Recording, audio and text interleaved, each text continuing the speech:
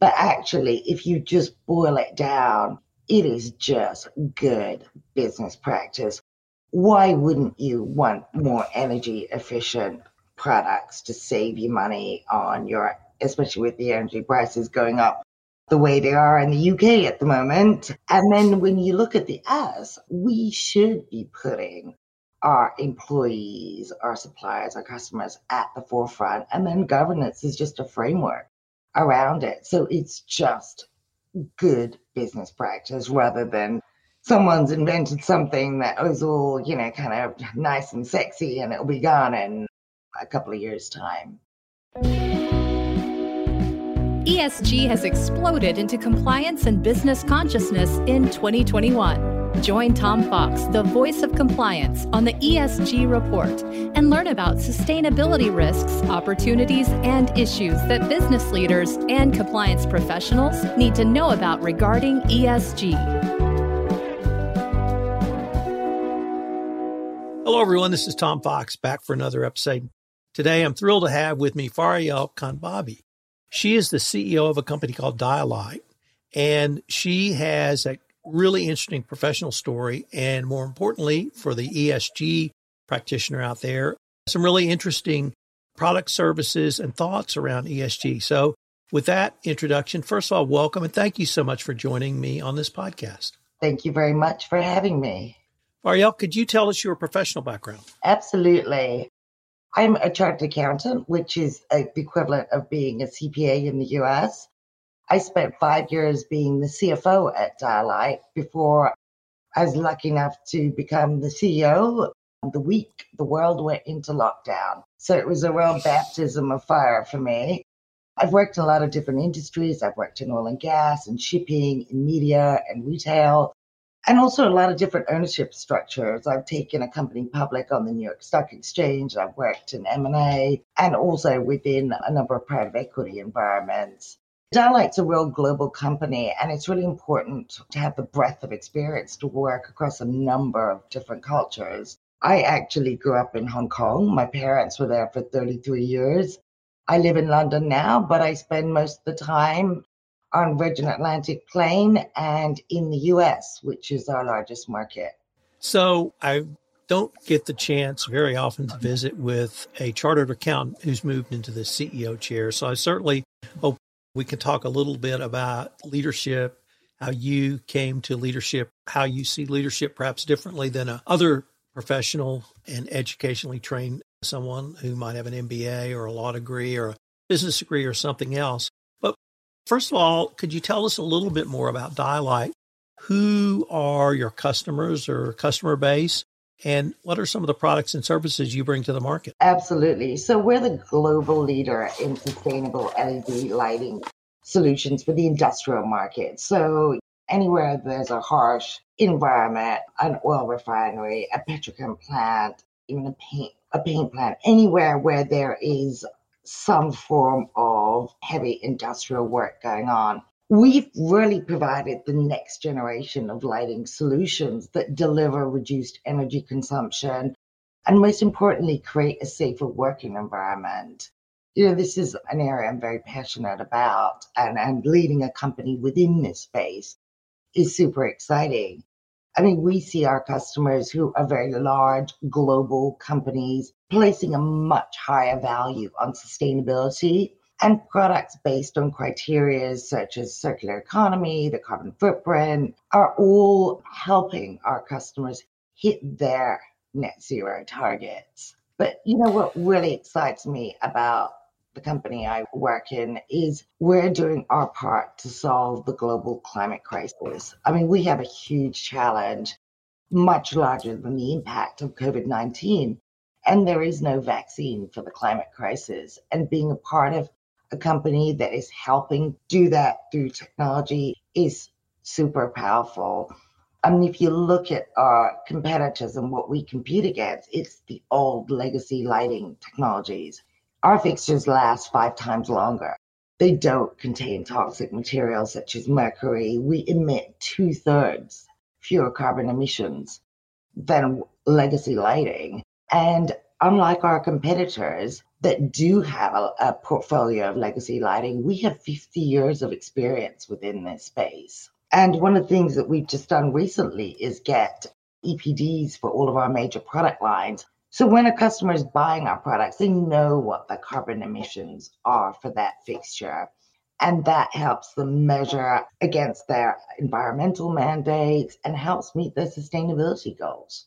I was going to ask you the basic question of how does Dialight keep ESG at the forefront and help customers achieve their environmental goals? But now that I find out you're a chartered accountant and I see and hear your passion around this, I really want to ask, when you sit down with customers, so I grew up in the energy industry, so I'm at a petrochemical facility or a other facility that you would service.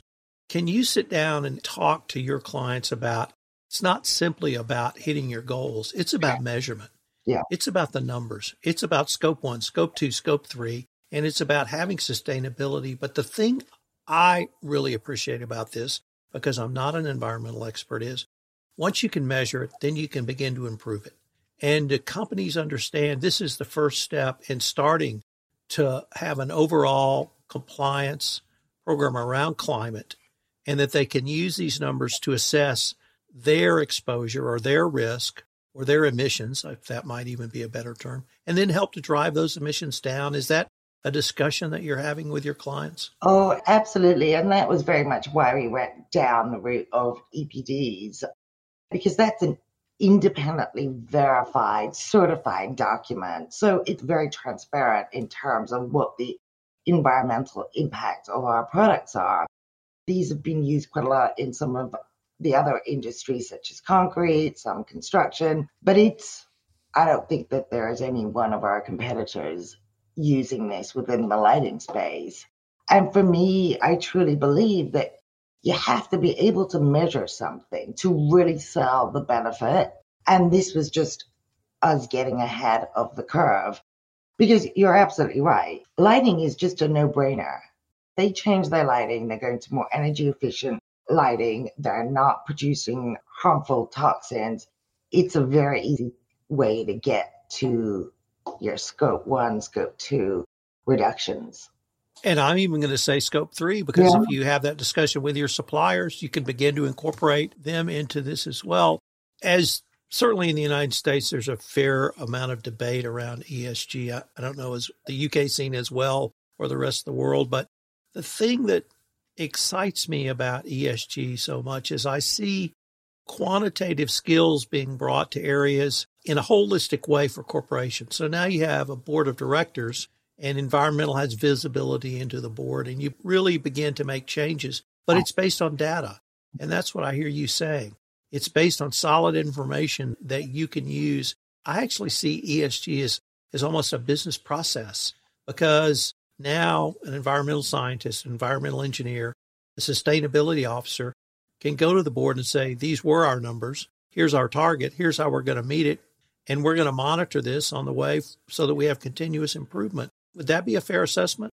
Oh, absolutely. One of the things I always tell our employees, there's been such a buzz about ESG and it's talked so much about in the press.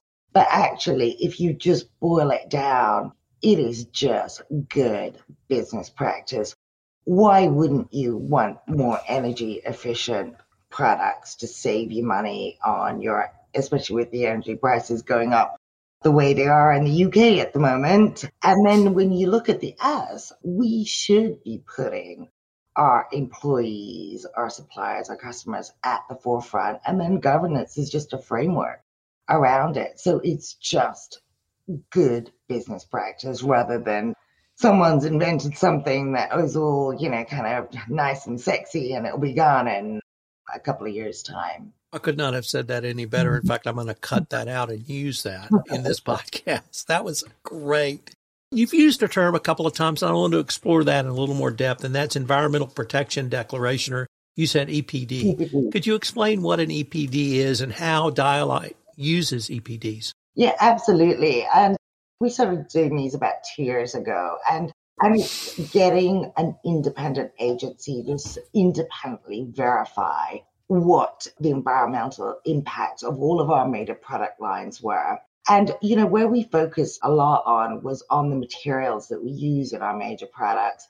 And this has really helped us understand what do we want to use for our next generation of products. And it's just given us an incredible amount of learning. So how are you able to incorporate this into your, frankly, your overall sales program? And is that something that is persuasive when you go to the market? Absolutely. We are working on the first fully recyclable product within the industrial market. And actually, a lot of the information that came from our EPDs has helped shape what materials we've chosen for that product line. It's not launching till next year, but for me, if you have a product that saves you energy, but it ends up in a landfill at the end of its life, well, that's not very environmentally friendly. So looking at ways that we can recycle the full product and also looking at responsible ways to dispose of existing fixtures was really helping steer our next generation of technology. And we're also collaborating with key customers so that they can look at our products and then ones where sustainability is high up on their agenda. And that's been a real win for us.